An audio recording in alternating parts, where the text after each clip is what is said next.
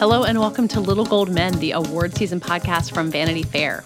It's such an honor to present this next award. And here are the nominees. And the Oscar goes to... And the Oscar goes to... And I can't deny the fact that you like me. Right now, you like me. I'm the king of the world. There's a mistake. Moonlight, you guys won Best Picture.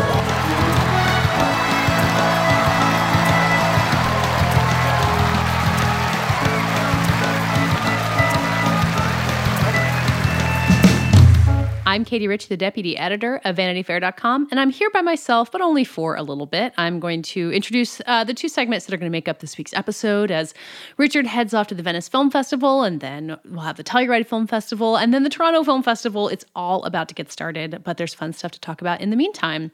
First, we're going to have the latest and final installment of our Little Gold Men book club. We'll be talking about Donna Tartt's The Goldfinch, which is going to be a movie released in just a few weeks. And then after that, we're going to share an interview that I did with Luke Kirby, who plays Lenny Bruce on The Marvelous Mrs. Maisel. He got nominated for his first Emmy for this past season, where Lenny Bruce kind of shows up the way he has the entire series. He flits in and out and has these interactions with Midge Maisel and flits back out. But the final episode ends on this really lovely and emotional performance that the real Lenny Bruce did on the Steve Allen Show. And he talked about recreating that performance and then also kind of what his version of Lenny Bruce is like and the pressure that comes with that. So we'll take a listen to all of those things, and then we'll rejoin you next week with a lot more festival buzz.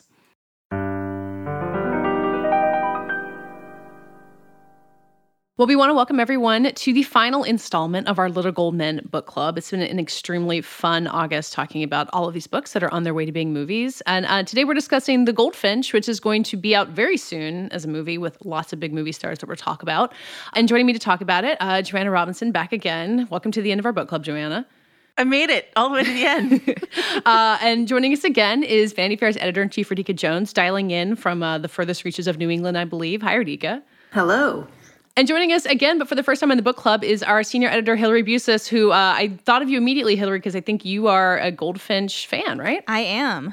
Well, I'm really excited that we got to bring you in for this because there is a ton of book to discuss. And we can just go through the basics. The book was published in 2013. It's by Donna Tartt. It was her first novel in 11 years. She is a very unprolific but very popular author. And it won the Pulitzer Prize in 2014, even as a lot of highbrow critics were, saying it wasn't really highbrow enough or maybe it wasn't quite literature the way that it ought to be. And it's now going to be a movie released by Warner Brothers, directed by John Carney, who made Brooklyn a few years ago, with a very, very starry cast, including Nicole Kidman and Jeffrey Wright and Sarah Paulson and lots of other people. It's being kind of positioned as this massive movie of the fall, the way that I think it was positioned as this massive book. And Radhika, I think of you as kind of the books expert, particularly among the group of us, I think. Is your perspective that The Goldfinch was as big as I'm saying it was, and does that make this movie feel huge too? It was. I mean, I always felt, and I think I'm not alone, that a Donna Tartt book is an event. And in this case, it was much anticipated, and it arrived like a big old doorstop.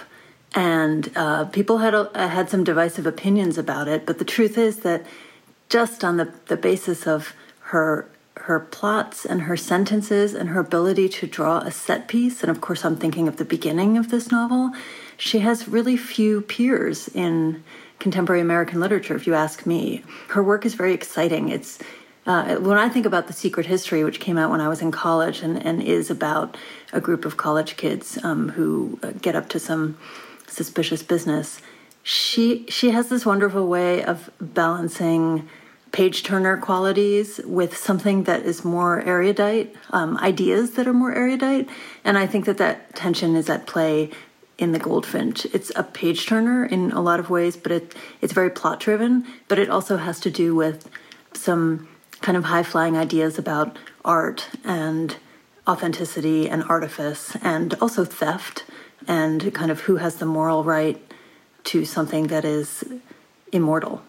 It didn't disappoint just in terms of its scope and its vision. And I think the movie kind of has some of that same expectation carried with it. Joanna, you had the suggestion of doing a kind of brief run-up of what the story is before we get into what you'd call spoilers, even though this book is several years old. Do you want to kind of give the rundown? Since you just read it for the first time, it's fresh in your brain. What's The Goldfinch about? Wait, but before you do, having read it for the first time, Joanna, did you like it? I did like it. Yeah, I really did. we on VF or in the magazine, I think, published this great piece years ago when the book came out called "It's Tart, but Is It Art?" And so like I knew that the Goldfinch was sort of divisive in the literary world, and it's one of those, you have those thick books, or maybe even not so thick books that sit on your bedside and shame you because you haven't read them. That was the Goldfinch to me. So it feels really like feels freeing to have finished it. And also, yeah, I really did like it a lot. So the Goldfinch centers on Theo Decker, who is 13 years old when we meet him, and he and his mother at the Metropolitan Museum of Art when there is a terrorist attack, and a lot of people die, including his mother. And in the melee, I don't think this is a spoiler, he ends up walking away sort of confusedly with this priceless painting, small painting of a goldfinch, the titular goldfinch. And the painting is something that he, accidentally, but then maybe intentionally holds on to for a long time as he's sort of tumbled around the world. The adjective that is used to describe this book often is Dickensian. And so you can imagine that this lost boy tumbling through layers of society, different caretakers, some very bad caretakers, like out in Vegas, he lives a sort of like ragamuffin Oliver Twist life, and then, permeates other levels of society, meets some great characters along the way. Is there more plot that I should be explaining? Develops a romantic fascination with a young girl who was also caught up in this explosion. Very Great Expectations-y. Yes. Yeah, her name is Pippa, in case even I could catch on to that, as having read very little Dickens in my life. Perhaps not the most subtle nod. Well, I mean, then literally another character, one character describes something, he always reminded me of the Artful Dodger. And you're like, okay, at least she's like aware of sort of what she's doing here. Anyway, it's engrossing, it's expansive. And I think it does exactly as Radhika says. It has some like higher minded things to say about art and possession. And, that makes it an incredible read, a very difficult thing, I imagine, to adapt into a feature-length film. So, Hillary, on your reread for this, you were telling me how much you were enjoying it. Was there anything that grabbed you on the second time around that maybe didn't hit you the first time, or that you enjoyed more? I don't know, actually. I think that actually rereading it, I was just struck again by how much I enjoyed the general like gestalt of the book, just the overall impact of it. I mean, it's, as we've said, it's big, it's long, it's dense, there's a lot of plot. I can see why more literary mind than mine might pinpoint it as, YA masquerading as a grown-up book, in as much as those two distinctions matter. But, that stuff doesn't bother me. I was just completely absorbed. It was one of those, again, the second time around, anytime I had to stop reading it, I was very impatient to be able to go back to it and just kind of lose myself in this world, which is semi-contemporary, but also, as we were saying before we started recording, kind of a weird imagined New York and general society that doesn't really make sense with the time period in which the book's supposed to take place. But that doesn't matter to me. I think that Donna Tartt, builds her world enough that any anachronisms or weirdness or like the weird Anglophilic dialogue and stuff like that just seems to make sense when you take it all together. So yeah, the way the Barber family talks, and they all use, the Barber family being the wealthy family that Theo winds up with after his mother dies, they all just use these words that you can't ever imagine a 12-year-old or an 18-year-old using, but it does seem to fit in this rarefied Upper East Side world that they live in. I think at some point somebody is pushing a pram, which that's not something that's ever been said in New York City in the year 2002 or whatever we're supposed to be. But doesn't it just feel right for the way that the Barbers are established? Like they are also kind of unstuck from time? Oh, yeah, completely. And I mean, I think that that's also what works so well in The Secret History, although there it's kind of depicted more that the group of friends at the center of the book, the Classics Club, have consciously kind of removed themselves from society and created this very mannered mini culture of their own, and the rest of the school is aware of it. But in this case, the entire world is like that. And I don't know, I was there for it. Radhika, I wanted to maybe throw back to you to talk about some of like the characters as they emerge in the book, and particularly Theo, who's at the center of the story, but as I was telling Joanna earlier, feels like one of the most passive characters in all of literature. Like he kind of skates along. He steals a painting in the beginning of the book and then kind of does nothing else and is pushed to do all the rest of everything else he does. He's very active about drug use. He's very active about drug use, which we can get into as well. Does that kind of stand with the Dickensian influence here? Does that feel like a choice that helps inform the rest of the novel, or is it just like he makes a convenient kind of coat rack on which to put the rest of the story?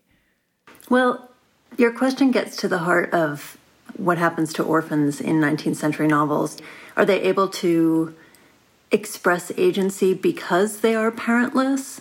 Are they liberated in a way that children who have authority figures around them all the time are not? And Theo, I think, has a little bit of both. His taking of the painting is, of course, not exactly intentional, but his keeping of the painting is intentional. So it's like he has it both ways a little bit. And he's able to act on certain impulses that do change his life, like when he takes the first step to go down to the little antique and restoration store in Greenwich Village through a connection that he made at the blast site. So I feel like he is maybe a little bit passive, but he also has gone through major trauma, and it might be churlish of us to expect him to behave any differently than that. What he is incredibly observant, and we rely on his powers of observation, even about himself, but also really about the people who he's with. Like we see the Barbers, for example, through his eyes, and they are about as real an Upper East Side family as I think you could get, and it's really delightful how much he notices. So I think that if we expect him to act in certain ways, maybe we're disappointed, but if we expect him to observe and be thoughtful about his surroundings, then I would say at least I'm not disappointed. Yeah, and particularly the way I think he also writes about his mother, who dies very early on in the book, but recurs throughout it and kind of like comes alive as this fully realized character. And it's another thing that you talk about how perceptive and descriptive he is, and a movie won't have any of that. Like I imagine there might be some voiceover, but so much of that is going to have to be conveyed visually. And I'm really curious about how any filmmaker could manage to capture so much of what Theo says and observes about these people that's so insightful. Yeah, it'll be hard because there's something also, he's precocious, right, in that way. Like he's 13 when all of that happens, and he has a lot to take in, and it can be hard for a young actor to convey everything that's going on beneath the surface at that age and in that kind of life moment.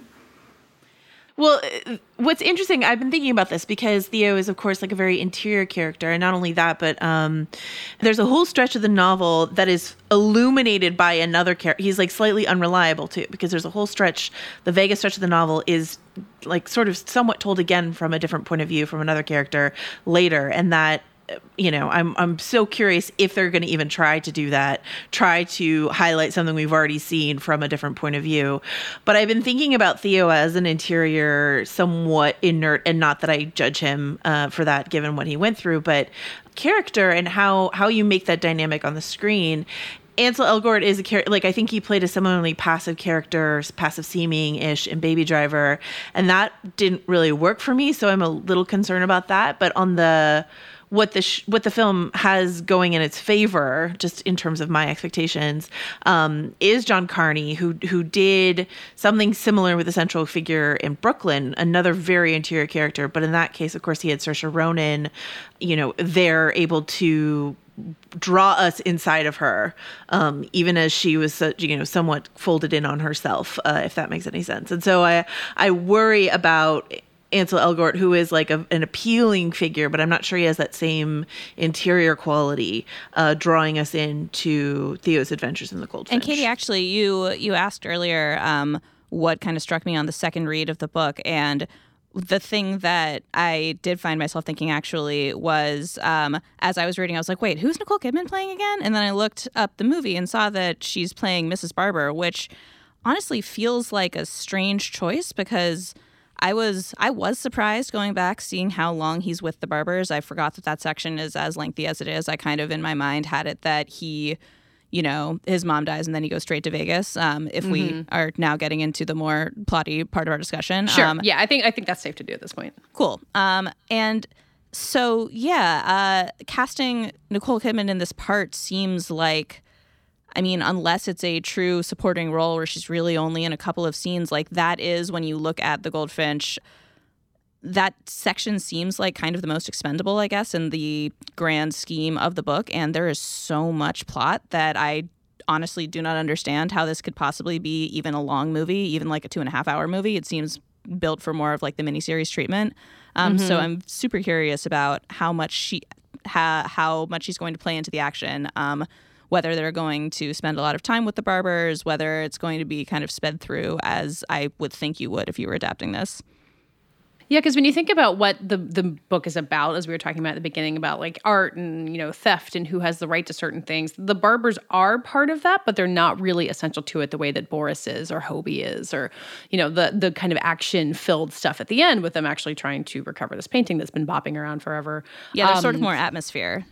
Yeah, and I think it's important to get to that part of it, and I really like that part of it. Like, I think my favorite parts of the book are all the upper crust New York stuff. But I agree that it does feel expendable, although it's so hard to kind of wrap your mind around, like, are they going to get rid of giant chunks of it? Are they just going to, like, speed through it? What's the actual solution to condensing this massive book? Well, I do remember on my first read of it thinking that there were places where, far be it from me to judge, but where some compression might have been in order. And it's kind of interesting in this era of limited series, and there are a lot of different storytelling options for longer stories now, which is an amazing development. So it's almost like a throwback to me to have this particular book being made into a feature film with all of the constraints that form will put on it. But I think it's really an artistic challenge, and it will be interesting. It will feel very different from the book. Yeah. I just wish that if we were going to get 3 seasons of 13 Reasons Why, we could get more than one movie of the Goldfinch. Well, exactly. Can I talk about the Vegas section of the book a little bit? Because that was the biggest difference for me on rereading, and I think is entirely because when I read it for the first time, as someone who in high school was pretty restrained and had no interest in drugs, it stressed me out greatly that they were just doing endless drugs, and I was convinced that one or both of them was going to die because there are many moments in the book where they behave irresponsibly enough that they probably should have. And then reading it again and knowing that wasn't going to happen, I was able to appreciate it a little bit more, while also thinking, oh my God, looking at how they have cast Theo and Boris, who are 13 in the book and look about 13 in the trailers, like they just can't do that many drugs, right? Like that's not going to work. I mean, if they soft pedal that, I think there will be a lot of outcry from the book readers. You know what I mean? You can montage it in the age of euphoria, Katie. I think all parents will just like crawl out of the theater dead. The character of Boris to me is a problem only insofar as he's so dynamic on the page that for me, I really feel his lost whenever he goes away. Like, you don't know what you're missing until he shows up. And then whenever he goes away, you're like, when is Boris coming back? Or at least that was my response to it. And so once again, looking at the actors who they've cast as young and old Boris are actors who I've seen in other things who are perfectly fine. But I'm like, can you capture that spark that just sort of, for me at least, pours off the page with his character? It's potentially they will have. There's very little spoken. Like, I don't know if how well Finn Wolfhard's like Russian accent will be. We'll see. But like, that's a character that I'm like, I feel like it's a make or break for the Goldfinch, because he really is propulsive in whenever he enters the scene. And he's also pretty cartoony. I mean, I worry that he could be make or break in that way too, that, if his accent is super, Rocky and Bullwinkle, that it's going to take people out of the story. Yeah, I definitely had parts of reading the book, especially the first time, when I kind of assumed that he was lying about so much of the stuff that he'd done in his life, and eventually it becomes clear, like, no, he's just lived this truly insane life, and movies are so literal in that way that it might feel strange. I don't mean to say that, like, having met some Ukrainians, I can speak for all, but I lived with a Ukrainian for a couple of years, and all of his friends' names were Alex, and they all had these like crazy stories that did involve like so much vodka and cocaine and like all this sort of stuff. And so like Boris feels very familiar to me, to at least some of the, obviously not all Ukrainians, but like some of the Ukrainians that I've met, and that familiarity I think really was joyous for me. For you, Katie, I know that your big love of this book centers on the character of Hobie, and I was wondering if you could talk about that, what he means to you, and what you're looking forward to in the film about that. Well, I was just so excited that Jeffrey Wright was cast as Hobie, which is like, he's not really anything like the way he's physically described in the book, but I think his essence of, he has this capacity of conveying goodness and gentleness and like thoughtfulness that I think is so essential to who Hobie is. And you can just absolutely imagine Jeffrey Wright in like corduroy pants puttering around a workshop and fixing furniture and talking about art and music and, you know, taking in orphans like with Pippa and with Theo and caring for them. And in all the glimpses of him in the trailer, you just kind of feel that emanating off of him. And I guess like the part of me that like gets stressed out seeing kids do drugs, like every time you come back to Hobie as this home base and someone who is going to care for Theo, and even though Theo does pretty horrible things and really puts Hobie's career at risk, but kind of comes around to understand it in the end. I like that. I just like the vibe of being in this place. It's like a, you know, rainy Sunday afternoon. And if the movie can capture some of that, that feels like something that is really evocative in the book, but a movie could really be equipped to get across, especially with Jeffrey Wright in that part. Yeah, I agree. The drug use also stressed me out. I remember when I read it the first time. But now, as I think about it and as I hear you talk about it, it strikes me that that is one of the things that keeps the book from becoming sentimental.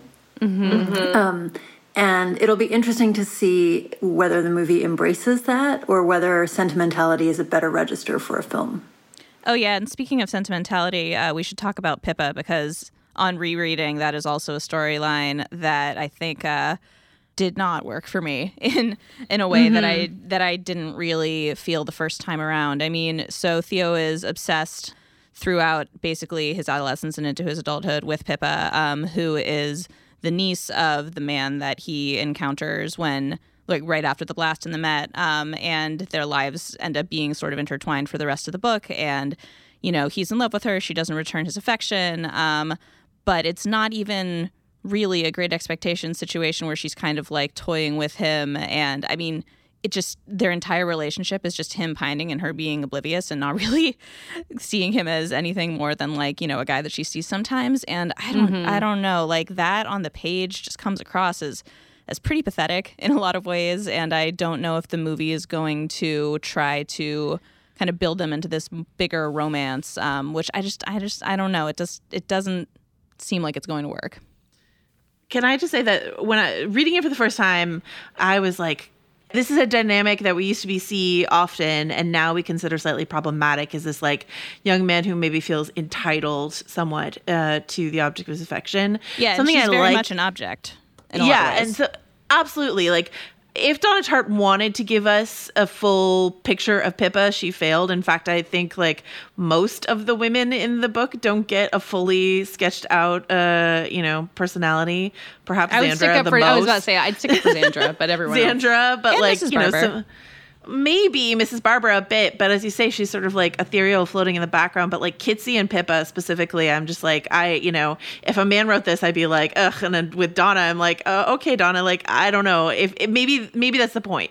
Maybe there's supposed to be just other objects that Theo is pursuing and collecting and stuff like that. But something that I do like, that at the very least, Theo is self-aware enough to continually judge and mock his own obsessions with Pippa. That's something that I valued in the book. And then it doesn't end with him like getting the girl.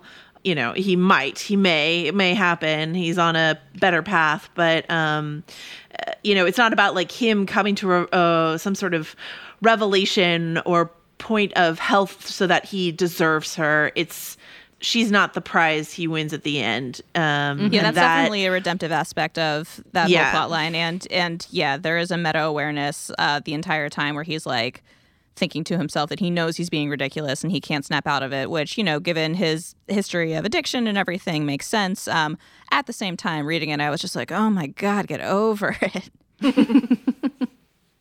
It's weird to think of something that was published in 2013 as aging, but I think, Joanna, as you pointed out, this plotline of someone, of a man pining after a girl who doesn't return his affections does feel different now than it might have 6 years ago. And she features into the trailer, so it's kind of hard. Like, you know that she'll be in there, but I can't imagine, like, they're not going to change the book, but, like, not leaning on that so hard to the point that Theo drives you crazy the way that he might when you reread the book. But I think maybe the smartest thing to do is, like, to put as little emphasis on Pippa and Kitsy as possible, and make it more about Boris. Boris is the real love story of the book, for as problematic as that becomes in its own way too. Absolutely. When they share, like, a young adolescent kiss, and not even, like, just that feels like not even the kiss. It's like, it's the unspoken "I love you" at that moment, and it's like, but I didn't even need to say it because he knew it and I knew it and all of that. And however you want to sort of box that love, it is, I think, the most potent emotion that goes through the book. And that's exactly what Radhika was saying about sentimentality too, is that you get to the end of them having all this horrifying behavior, and then you realize at the end it's a love story. It is a very nice way to balance that sentiment. And it's also a love story about Theo and the painting, specifically the thread that goes through the whole thing. Yeah. My big frustration with this novel, which is not its fault, is that I just want to see the painting over and over again. And I'm like, and pages and hundreds of pages will go by, and you're like, where is the painting? Where is the painting? I haven't seen the painting in a while. And so I'm curious if it will have that talismanic impact on screen. I imagine it will. It is like the little bird beating heart of the whole enterprise, and I'm excited to see that. I would love to talk to the art historian or painter who presumably recreated the painting to feature in the movie, like what they had to do. Let's assign this and run it before this airs. So I sound really smart for having come up with this idea. Is there any other casting or other characters that we want to talk about and what we're hoping to see on screen? I think we talked about this before we started recording, but I think Luke Wilson as his dad is something I'm really excited to see, because the sort of like affable, hey buddy, like charming sort of thing that his dad does sometimes, you can see Luke Wilson doing easily, but the turn on his dad is something I'm really excited to see Luke do, because I think usually Luke plays a good guy. I can't think of one where he's played like an out and out sort of villain. And so I'm interested to see him tackle that. I think that's really good casting. Yeah, definitely. And him acting against Sarah Paulson as Xandra, his girlfriend, is going to be really fun to see. Like her in that kind of like trashy but wise mode, I think is going to be totally in her wheelhouse, and she's going to really knock it out of the park. Well, that's what's so satisfying about this, and the Nicole Kidman part too. It's like this movie was so big and the book was so big that they were like, who's the best actor we can get for every single one of these roles? And they got them. Although I have my questions about Ansel Elgort, I will say. Yes. I don't know if, he did kind of have actually, I feel like this role is maybe even sort of similar to his main part in The Fault in Our Stars, where he's going to be tasked with bringing this kind of, very like, not literary necessarily, but very like self-consciously literary dialogue onto a screen. And I think that in The Fault in Our Stars, I mean, I understand that movie was a big hit and, everybody, all teenage girls swooned for him. But, John Green's dialogue is like very like self-conscious and very like kind of mannered. And I think that there's going to be a touch of that in this too. And I feel like it's tough to pull off. I'm not totally sure if he has the linguistic dexterity that the part will require, especially if he's doing a lot of narration. So I'm a little wait and see about him, I will say. I'm feeling optimistic. I'm going to stick up for Ansel. I feel like he's like he suits the look of the character as I imagine him in the book. I think he and the kid Oaks Fegley are really like well cast alongside each other. And I feel like some of that aspect of being someone who's like kind of blown off their course and trying to find their way into it, I can see him pulling that off. Mm-hmm. And I do want to talk about Oaks Fegley. Like I don't know exactly how they're going to divide the film, but the book is like half and half, kid and adult. And so Oakes Fegley was in one of my favorite movies of like the past few years, Pete's Dragon. He's incredible in that movie. He's a really, really good kid actor. And so I'm like really happy to see him in this role. And also, by the way, the Fegley acting family, something I discovered this weekend at D23, because his brother is in this, like, anyway, there's a whole Fegley family. They all have fun and eccentric first names. Is this a TV show on Disney Plus? It should be the Fegley family. Yeah. Anyway, so Oakes Fegley, like, he has a lot to carry, and especially as you say that, like, one of the most arresting shots from the trailer, and they're using it as the poster imagery, is this shot of him like shirtless in his jeans, just sort of jumping into a pool, like looking like a Lost Boy ragamuffin, which he is a Lost Boy ragamuffin in Pete's Dragon, and I think that could be really incredible. And like, once again, Brooklyn seemed like almost an unadaptable novel to me, and what John Carney did with that, how much emotion he just like pulled right out of me watching that film. And I can't even describe to people why Brooklyn has that effect, though I know it's had that effect on many people, because you try to describe it, you're like, it seems sedate when you think about it, but when you watch it, or at least when I watched it, I just felt so much overwhelming emotion. And so I'm excited to see if that's something that, like, a trick he can repeat here. Radhika, I know you have to go, so maybe just like when you see The Goldfinch, what will be the first thing that you look for to that you're interested to see actually exist on screen? The extended opening scene of this novel, the set piece, everything leading up to that explosion, and how that all transpires, is one of the most virtuosic, and it's very theatrical. It's cinematic.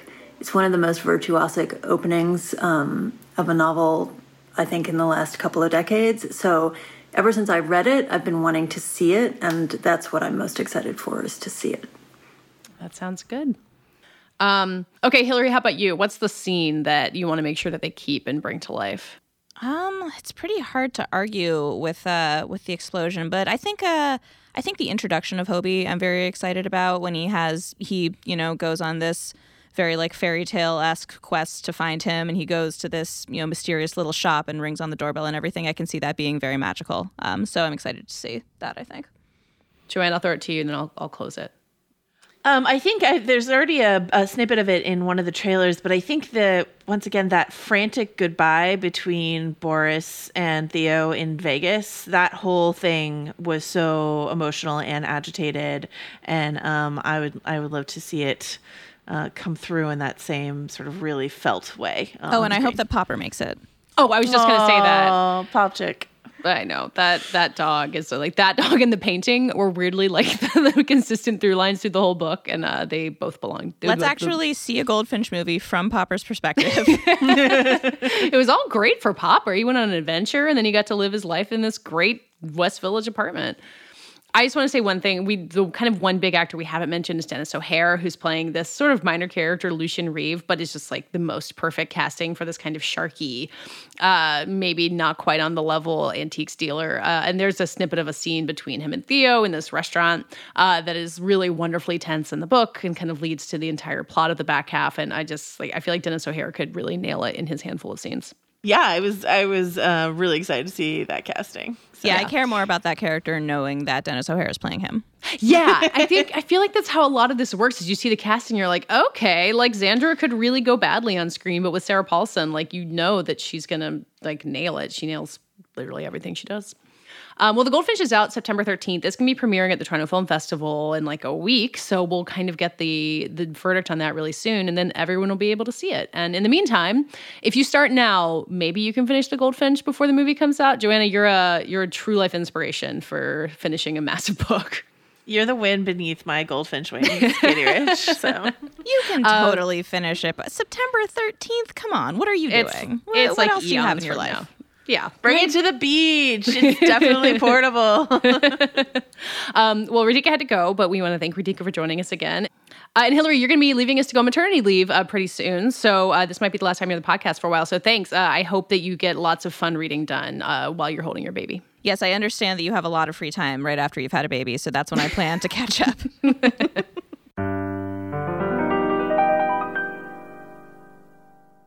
This is your second season, Mrs. Maisel, but the first Emmy nomination, and I think you showed up more on this season than the last one. Did you have a sense, maybe going into it or when the show came out, that this might be a more visible season for you? Not especially. I mean, I had a sense after the first season, Dan and Amy kind of whispered in my ear to make me nervous. But I didn't know going in, when we did the pilot, I sort of thought it was probably just a one-off. And I've heard rumors that is the case. I don't know if that's true or not, but I've heard that it was that was the idea, that it was just going to be a one-off. And then because of some clerical error, they decided to keep bringing me in. And you just kept showing up until they told you to leave. Yes, exactly. Oh, is that how it works? Damn it. I think so. Wish somebody had told me that sooner. Well, when in the very beginning, when they brought this to you and they tell you, this is not a show about Lenny Bruce, but you are going to, we're bringing you in to play this incredibly famous comedian, does it take some of the pressure off knowing that it's more of a supporting role, or is it still as hard as if you were starring in a Lenny Bruce biopic? It probably takes some of, it takes the, because of the glare of critique around history and, the potential for revisionism and being accused of that, and what is it for and what is its value, knowing that we weren't sort of trying to adhere to anything specific to dates and years, definitely lifted some of the obsession. But I have to say, kind of getting more into it, I just, by virtue of being this way, started to obsess over it and continually have come to Amy and said, well, at this time it hasn't, should just say, forget it, leave it, because it is it's a broad brush stroke of a character than whatever the opposite of a broad brush stroke is. Sure. Stippling. So there's stuff that maybe he's doing, or he's in New York when he wouldn't have been in New York, or stuff like that. You're kind of able to play a little fast and loose with the history. Exactly. And he instead shows up in a more of a fable-like way, like a kind of, almost like an energy, or I think of it as like a fairy godmother, sort of, comes in through some interdimensional door for Midge. They have their little thing, and then he blows back into whatever reality he's in. Yeah. But it does seem clear that you did a lot of work on the mannerisms and the way of speaking and some, of his actual comedy lines. So even if this is a fantasy version of him, it seems pretty true to life. Yeah. Well, thank you. I wanted it to have some kind of essence, right? I mean, he was a real person. My biggest concern going in was, how people who knew him, who are still around, might feel. You're not going to please everybody. But definitely wanted to, kind of, I guess, honor a person who clearly loved other people and not to tamper with that. I met Kitty Bruce last season. She came to set. Wow. It was nice to have her sort of support the work, It kind of cushioned my biggest fear. Yeah, did you do anything to kind of prepare for that moment? I mean, if she comes up to you and says that you got it all wrong, how do you even... Yeah, exactly. No, they sort of sprung it on me that she was there, and then I just sort of, went with it. But she was really kind and generous, and I was just happy she didn't, spit on me. Have you heard from other people who remember this era of stand-up? Like you're saying, there are a lot of people who knew Lenny Bruce and, performed in this way who are still around. Yeah, occasionally we'll hear from people who were around, or, definitely from fans of Lenny Bruce.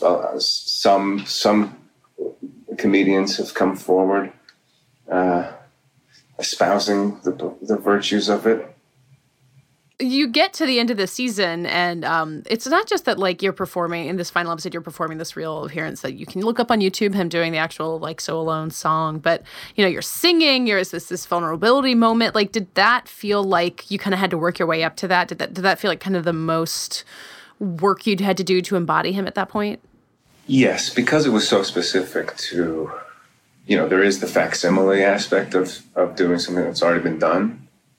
And kind of wanting to, it was a fun exercise to get to try to adhere to all of the choreography that's there. Yeah. I actually I sort of flipped the screen so I could watch it like a mirror. Oh, so you could like a mirror exercise in acting class. Yeah, because otherwise I was just sort of looking at it and going like, oh wait, no, that's his left hand that's moving, and no, that, it was sort of confusing me. Yeah, it's so stupid. But then to kind of take it a little bit further, with where is Lenny at? Where was Lenny Bruce at when he wrote the song? I think that he and Honey had split.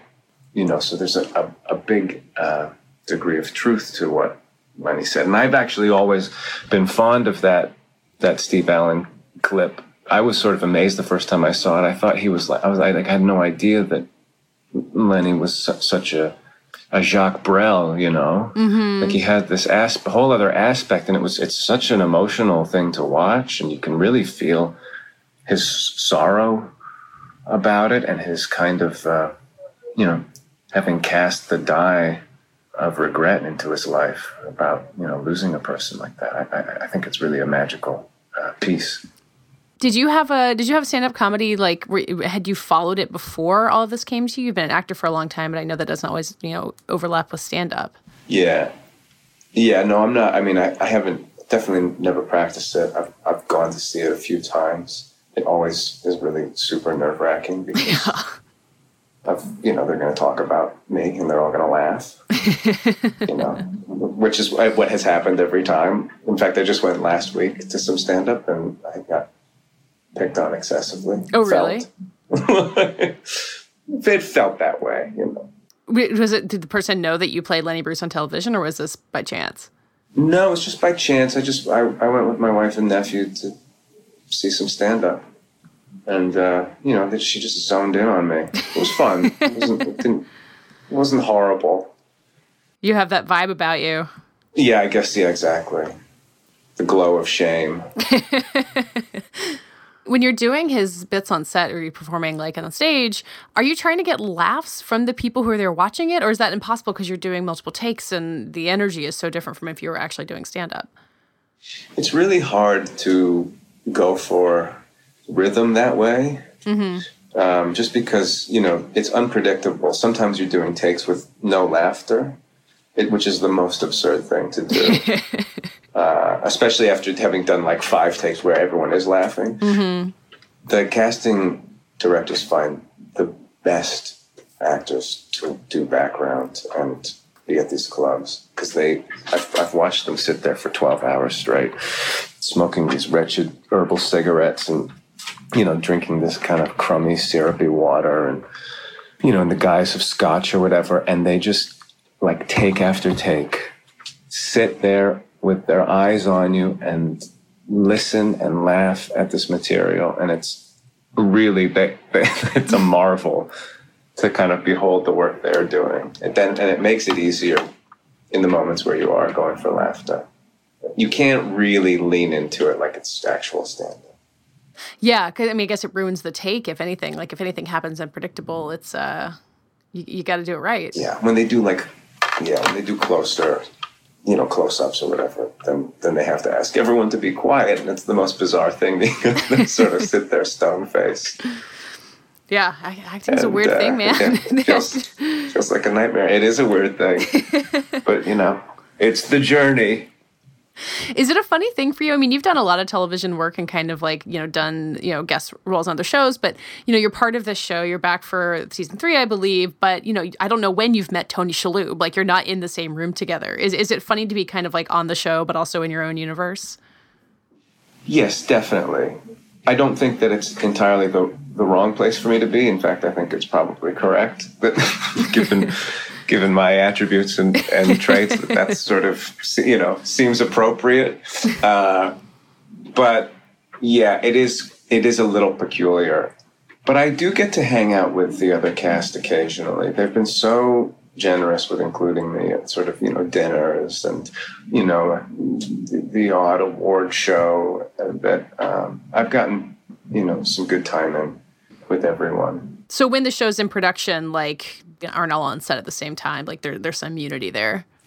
Yes, exactly. And also, I don't know if you've heard about the storied table reads that Amy Sherman Palladino throws. I can only imagine. They're really remarkable events. And, Yeah, I'm always excited to be invited to them because it means a really nice free meal and a really special sort of signature cup of coffee. And is it the food that makes them remarkable, with some flowers? Yeah, it's the whole setup. It's it's made to sort of feel like a wedding, and everyone from every department shows up. All the crew shows up. It's a room full of hundreds of people. We sit around at a table and we read the script, and it's really fun. I mean, the biggest lesson, you mentioned Tony, he's the best table reader that I've ever watched. He delivers every time, like he's already on set. And it's such a lesson in how to approach the work, this podcast is about award season, so sometimes we take it more seriously than the people who are nominated for these things. But what was that feeling kind of going in, thinking it might happen, and then finding out you got nominated? Yeah, I kind of tried to ignore it as best as I could when there was sort of grumbles or whispers around it. It felt really good when I got the call. Yeah. It was really, it was a really made for a very charmed Tuesday, What's your plan for, because this is at the Creative Arts Emmys, right? So it'll be the week before so you'll be there. That's the plan. I mean, unless someone has a better offer, I am going to be there with bells on and banners snapping in the wind. I'm going,